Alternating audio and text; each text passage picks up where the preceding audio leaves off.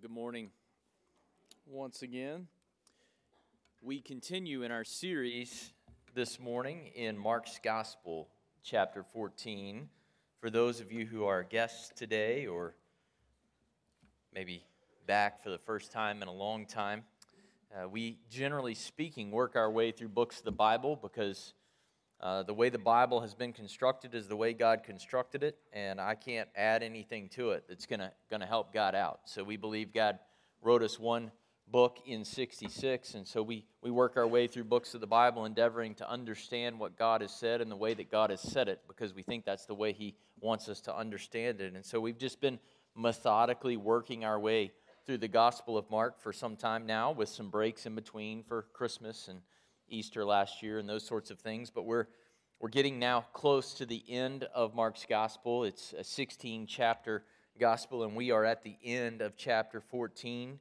We'll begin in verse 53 today, which follows the account of Jesus praying in the Garden of Gethsemane, not His will, but the Father's will to be done, and then He is betrayed by Judas, and all of the disciples abandon Him.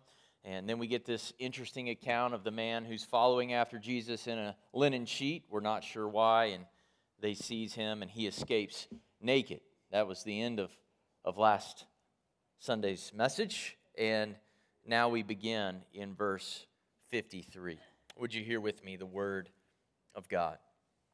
They led Jesus away to the high priest, and all the chief priests and the elders and the scribes gathered together.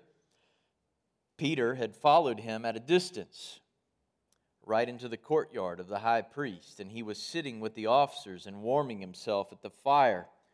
Now the chief priests and the whole council kept trying to obtain testimony against Jesus to put him to death, and they were not finding any. For many were giving false testimony against him, but their testimony was not consistent.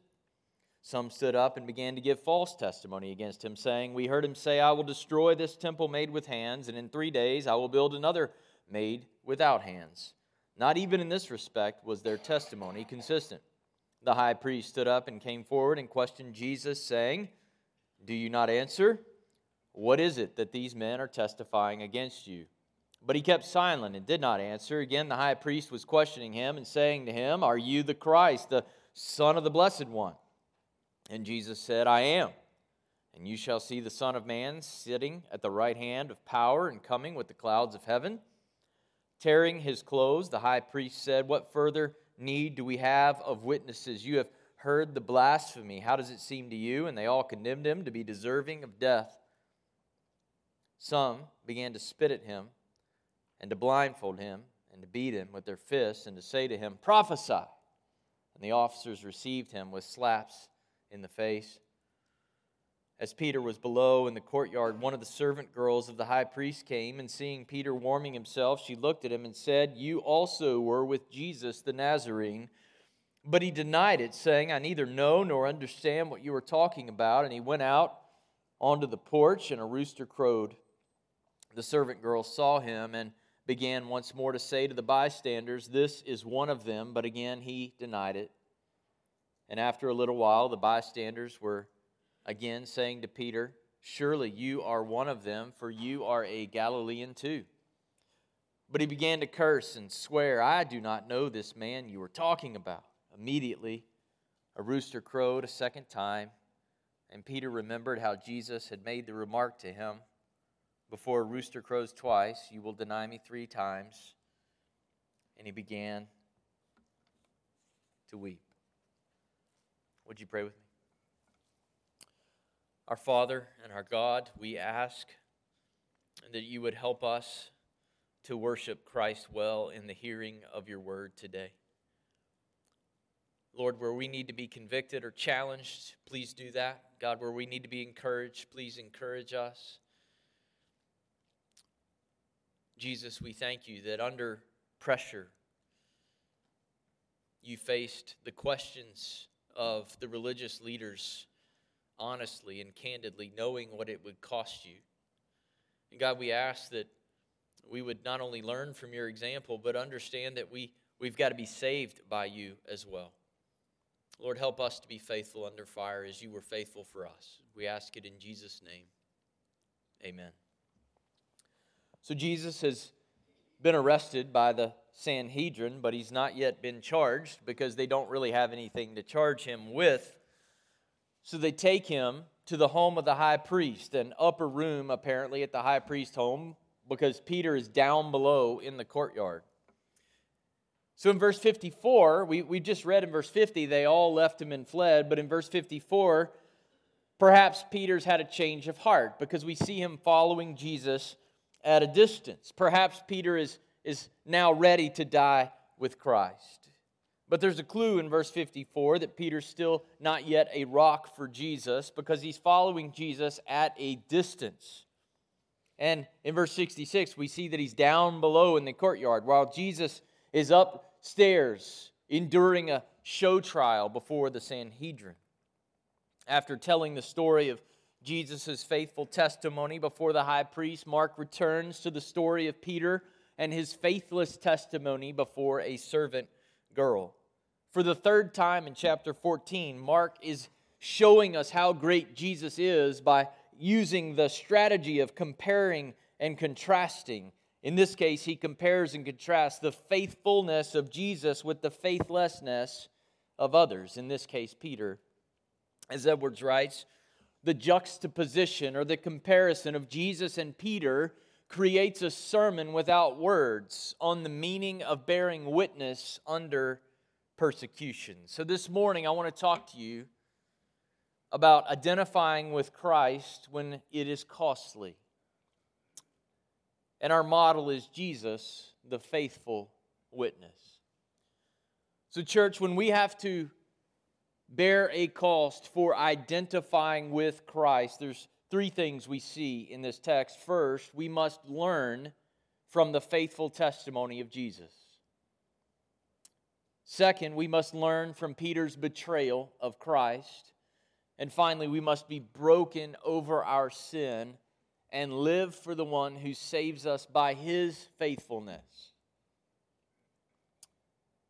I want to begin, normally I dive right into the points, but I want to begin by teasing out a little bit this introductory clause, when identifying with Christ is costly. Did you know it'll cost you something to follow Jesus? Identifying with Christ in a world that hates Him is costly. Jesus said in Mark 13, verse 13, "You will be hated by all because of my name." That's a pretty absolute statement, is it not? In our country, I want to speak to you as most of you, I assume, U.S. citizens. In our country, we've enjoyed a history in which we have not really had to understand how opposed the world is to Jesus, but that is changing, and it's changing rapidly even here. We now live in a country that cannot even pass a bill protecting babies who survived an abortion. We are one of 4 countries in the world that permit an abortion up to the point of birth. We no longer recognize marriage as between one man and one woman for life or encourage people to live in ways that are consistent with their God-given biology. And the price to be paid for rejecting the world's redefinition of humanity and biology and family is increasing every single day. At a minimum, identifying with Jesus will cost you friends. It'll cost you popularity. In some cases, it'll cost you $135,000 for not baking a cake for a wedding that you don't believe is a wedding. But on the horizon, church, there are greater costs to be paid. Many pastors, Christian musicians, and churches are already breaking under the pressure of the world. They're apologizing for the biblical position on gender and sexuality on talk shows. They're throwing away biblical Christianity in order to be accepted by the world. Just this week, the United Methodist Church was on the brink of adopting a policy that would compromise the biblical historic position on men and women in marriage. And it wasn't the American Christians who rose up and saved the church. It was Christians from Africa and from Asia and from all other parts of the world who came and rejected the proposal of the bishops and said, we're going to stand on the side of God's Word, at least for now.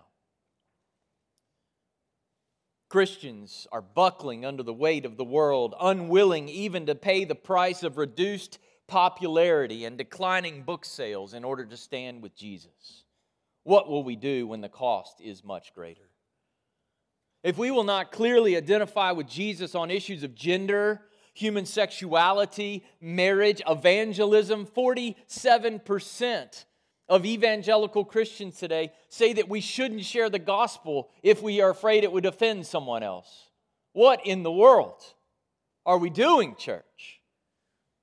We don't want to offend anybody. The gospel is offensive.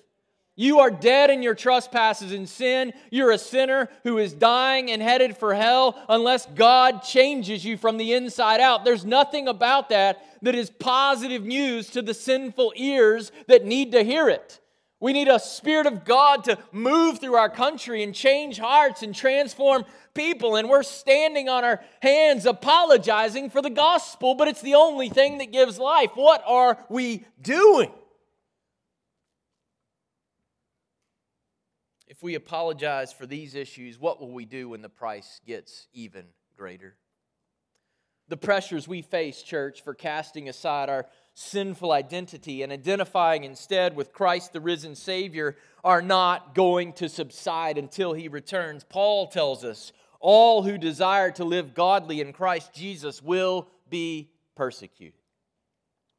And in those moments when it costs us something to identify with Jesus, we've got to learn from the faithful testimony of Jesus, which we see in verses 53 through 65.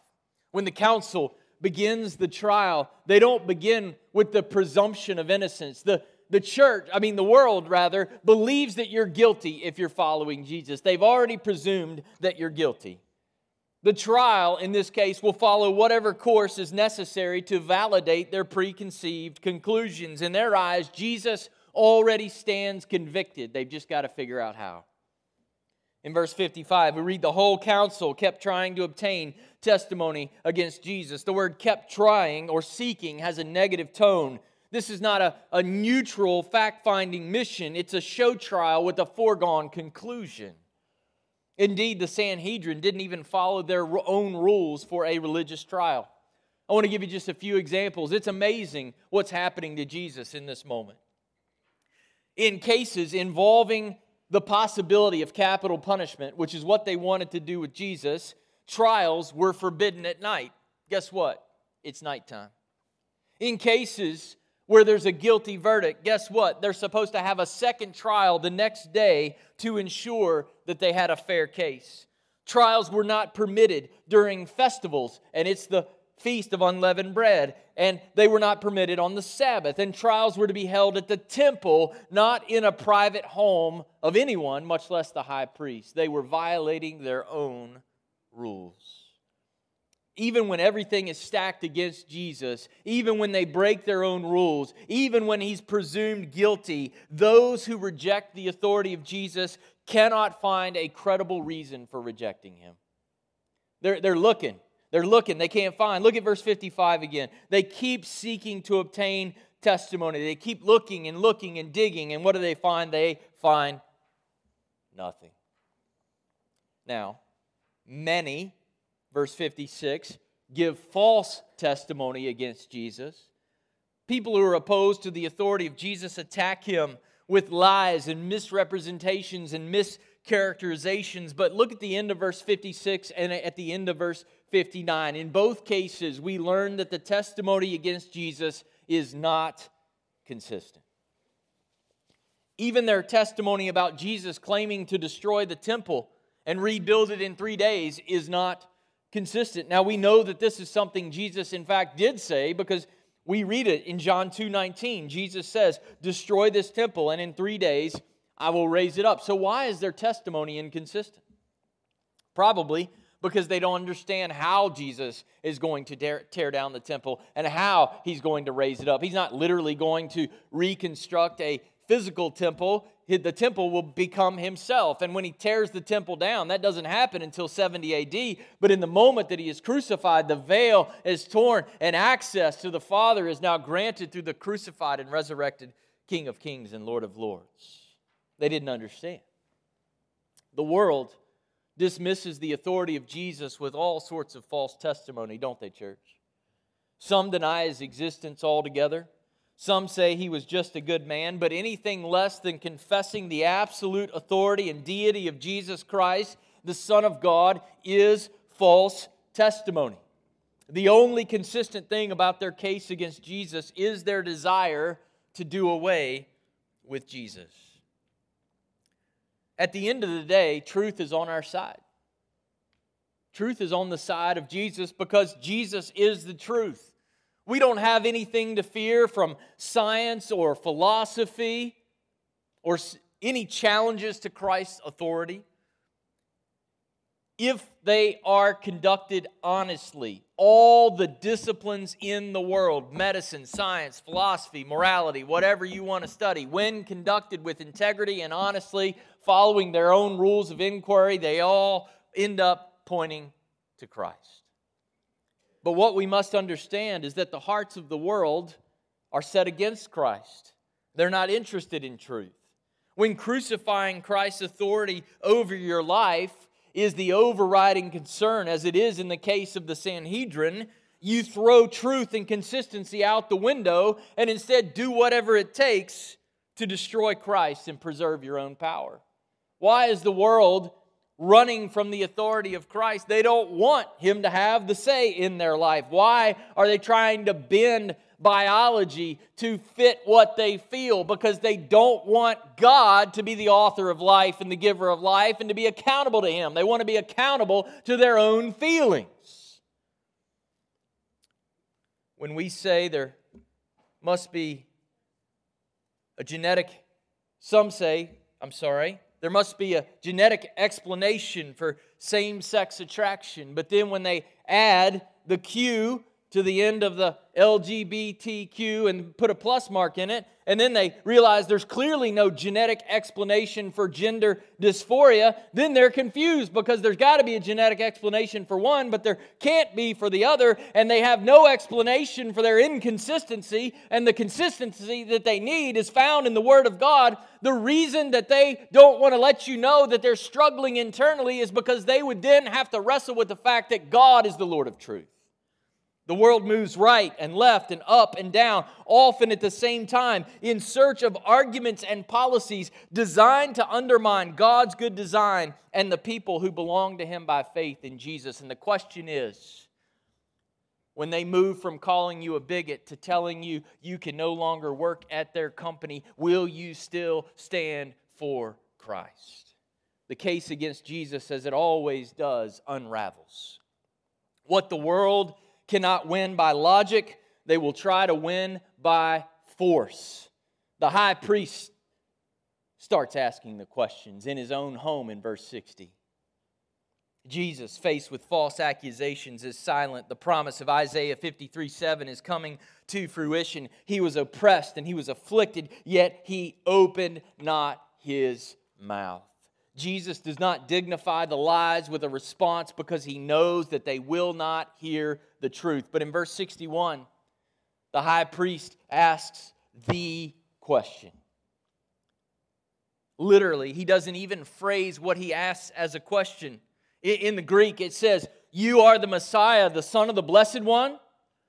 And he's saying it repeatedly. You're the Messiah, the Son of the Blessed One? Is that who you say you are? You're the Messiah, the Son of the Blessed One? And do you see the irony in the text? The high priest is declaring exactly who Jesus is.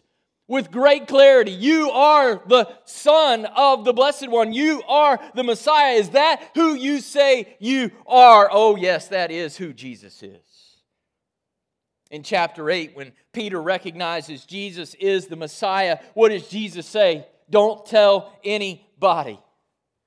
But now, before the Sanhedrin, when it will cost him his life, and the high priest says, "You are the Messiah, the Son of the Blessed One." Is that what you're saying? What does Jesus say? I am. He uses the divine name of Exodus 3. You can put your money on it. Take it to the bank. I am God in the flesh standing before you. And you can't recognize my identity until you recognize that I will suffer for it so that I might be able to save sinners. The reason he now discloses his identity is because everything he was sent to do is about to be accomplished. The Son will suffer and die to pay for the sin of the world. The cross awaits, but it will not be the conclusion for Jesus, because on the other side of the cross will be His coronation, which is why after He says, I am, you will see the Son of Man standing and coming in glory. As we saw in chapter 13, He is the Son of Man who will be received in glory, who will rule and reign in righteousness through the proclamation of the gospel by His church. And at His return, when He comes to judge the living and the dead, the high priest now stands in judgment of Jesus, but soon he will stand before Jesus as His judge. The high priest rends his garments. He tears his clothes as a sign of deep vexation and concern. He dismisses the need of further witnesses, contradicting Deuteronomy, which says we need multiple witnesses, at least 2 witnesses that agree in order to convict anyone. They proclaim that Jesus is worthy of death for the crime of blasphemy. And in verse 64, they all agree. A man has claimed to be God's Son, and God's name, they believe, has been blasphemed or profaned. And I want you to hear this, and hear this well, church. They do not crucify Jesus for what He's done. He's healed people. He's loved people. He's blessed people. The world is not angry at us for the good that we do. They are angry at us for the God to whom we belong. They do not crucify Him for what He has done. They crucify Him for who He is and the absolute authority that means He must have over their lives. The Sanhedrin, the most religious people in town, do not even know the God they claim to serve, the God who becomes a man to rescue sinful men. The great Emmanuel, who was promised from the Old Testament past, has come and is standing before them. And what do with Him? They begin to spit on Him. And they blindfold Him. And they pummel their Passover lamb with their fists. And they mock Him. And they ask Him, prophesy now. Tell us now, Jesus, who's hitting you in the face. And as they do, they are fulfilling prophecy. Before them stands the Messiah of whom Isaiah said, I hid not my face from disgrace and spitting. Jesus told the truth about His identity at the moment it would cost His life and bring our salvation. So church, in those moments that it will cost us to stand for Jesus, even friendships, even family, our job or our career or our reputation or our next book deal or whatever it is, we must remember God uses faithfulness under fire to bring His salvation to the world. If Jesus had quit at the moment that it counted most in order to spare His life, then we would still be dead in our trespasses and sins. And so when the fire comes, you stand firm for the King who stood for you and let Him work through your faithfulness to point to a faithful God that He'll save still more. Secondly, we must learn from Peter's betrayal of Christ. In verse 67, a servant girl recognizes Peter and calls him out. She calls Jesus the Nazarene. Nazarene was a term of derision. In Acts 24, Jews called Christians Nazarenes for following Jesus, the troublemaker. Peter wants to be near Jesus, but he doesn't want any trouble. Did you know in this world you can't be near Jesus and not have trouble? So he denies that he was with Jesus. He says, I don't know or understand what you're talking about. In the Greek, the word know and understand are 2 different words for the word know. So you're like, well, I don't know and I don't know. What are you saying, Peter? It's 2 different types of knowing. One is for theoretical knowledge and one is for experiential knowledge. What Peter is saying is I don't know Him and I don't know about Him. I got no clue who it is. I don't have any connection to Him. I don't know this Jesus. It's a complete denial. And Peter, who began following Jesus at a distance, Church, did you know it's not enough to follow Jesus at a distance?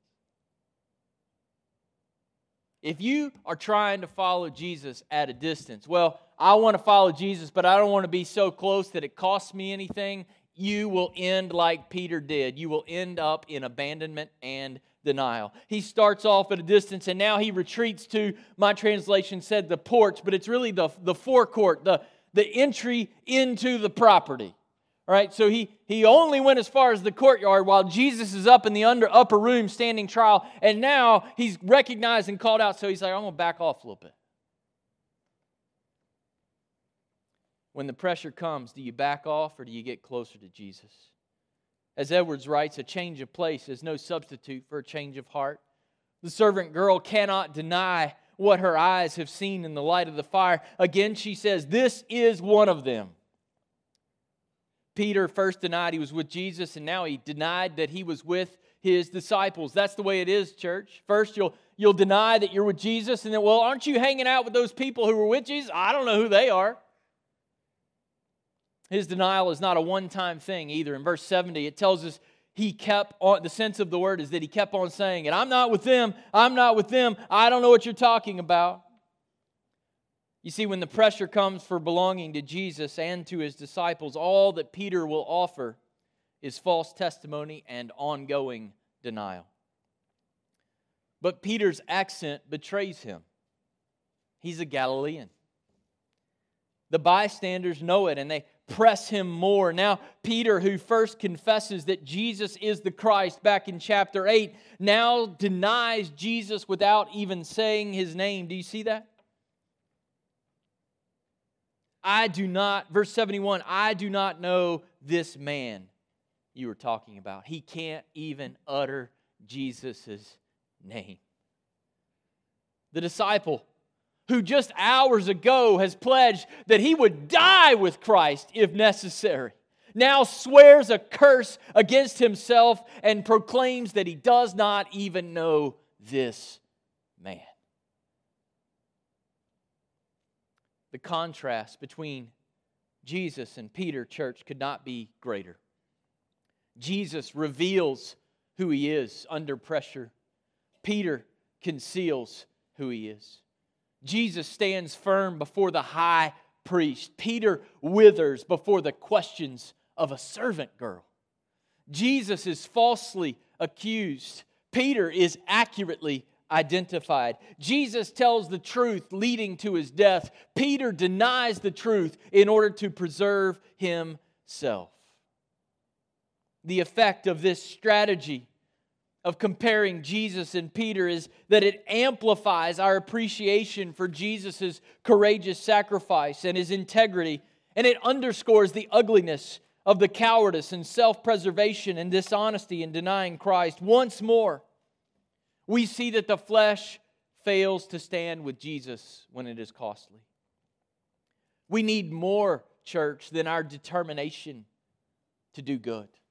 We need more than our determination to follow Jesus. We need to be transformed by the resurrection power and grace of Christ extended to those who have denied Him. Which brings us to our third point. We must be broken over our sin and live for the one who saves us by His faithfulness. We are all Peter apart from the enabling power of the Holy Spirit. The sound of the second rooster crow falls on Peter's ears like the sound of a judge's gavel closing the book on a guilty verdict. Peter is guilty. Guilty. Guilty. Utterly hopeless and defenseless. And he finally sees himself as he truly is. Can you feel what Peter felt in that moment? Oh, I'm going to stand with you, Jesus. Oh, I'll die for you, Jesus. I'll do whatever it takes for you, Jesus. And the rooster cries the second time and pronounces Peter and Daniel and everyone here is guilty of abandonment and betrayal and denial. And he weeps as he recalls Jesus' prediction of his denial just a few hours before. Peter is broken. And we know that these are tears of godly sorrow and not tears like those of Judas of worldly regret. And how do we know that? Because we know the rest of the story. We know that Peter, just 50 days from now, will preach the Pentecost sermon and see 3,000 souls saved on an afternoon. We know that he will be imprisoned because he refuses to deny Christ, no matter what it will cost him. We know that these are tears of genuine remorse because Peter is the one who has told the story on himself to Mark to write it down. Wherever Peter goes, this is the testimony of Peter. I thought I was strong. I thought I was courageous. I thought I was a rock. But I thought Jesus needed me, but oh, how I needed Jesus. And as Peter denied Jesus the third time, Luke's gospel tells us that Jesus was coming out of the trial and he looked right at Peter. Have you ever wondered what Jesus' eyes said in that moment? I think his eyes said this: I told the truth for you. Where you are weak, I'm strong. Whatever you cannot do, I can. Soon, Peter, you will stand for me in ways that you never imagined. I will be raised. I will ascend to the right hand of the Father. I will pour out my Holy Spirit, and I will radically and fundamentally change you by the resurrection power of God. And you will do things you never imagined, not in your power, but in God's power. You will be a rock upon which I will build my church. Jesus did not come to improve our dead lives, church. He came to make our dead lives truly alive. As long as our identity is tied to what the world thinks of us or whatever's going to be most comfortable, we will be powerless to withstand the withering attacks of the world. But when we weep over our sinful betrayal of Christ and die to the need to be accepted by the world and surrender our lives to the one who died and lives for us, that's when everything changes. That's when our very identity changes. We get a whole new spiritual DNA through the resurrection of Christ. We live in a world that is consumed with the idea of identity. It's what our youngsters are getting every day. Be who you are. Be true to yourself. It sounds great, doesn't it? It's terrible. It's a lie from the pit of hell, because being your true, dead, sinful self leaves you dead in your trespasses and sins. It leaves you guilty and defenseless before a holy God, denying Christ. When you belong to Jesus, the world's not going to like who you are, because you will refuse to get trapped in the identity games that the world plays. The world wants you to think that your skin color saves you, that your sports allegiances save you, that your degrees and professional accomplishments save you, that your marital status saves you, or your political party, or your reputation, or your work ethic, or your six-figure income, or your victim status, or your gated community. None of these things will save you. Only Jesus can save you. And when He does, you'll stop playing the world's games, hanging on to the illusion of power over your own life, because you've encountered the life-changing, life-altering, life-giving power of God in Christ. Being your true self without Christ making you your new self is an eternally terrible idea. The church is not filled with people committed to being true to themselves. It is filled with people committed to dying to themselves and taking up the life of Christ.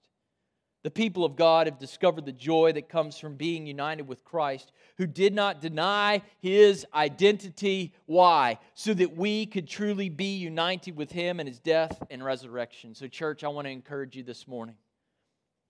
When the world mocks, when the world lies and concocts stories, when they play fast and loose with God's truth and common sense, when they ask us if we are with Jesus the Nazarene, may we unapologetically say, yes, we are. May our lives, our thinking, and our speaking be so grounded in the gospel and the hope we have in Christ that our gospel accent gives us away. May we refuse to stand at a distance because we've been rescued and raised up to new and everlasting life by the King who went the distance for us. Would you pray with me? King Jesus, we thank you that when the pressure was on, when death awaited, you did not deny who you are. And God, we ask this morning if there's anyone here who's still striving to follow you at a distance, to follow you in their own power and in their own strength. God, when the pressure comes through friendships and work or family, and they're tempted, God, to back away or to deny you, Lord, I pray today would be the day that some might come and surrender and say, I'm all in for Jesus, no matter what it costs me. God, for others who may feel led to join with a church that doesn't want to abandon Jesus no matter what it costs us, I pray they would come and join the team as we declare that Jesus is the great I am, the Son of Man, coming again soon. We ask it in Jesus' name. Amen.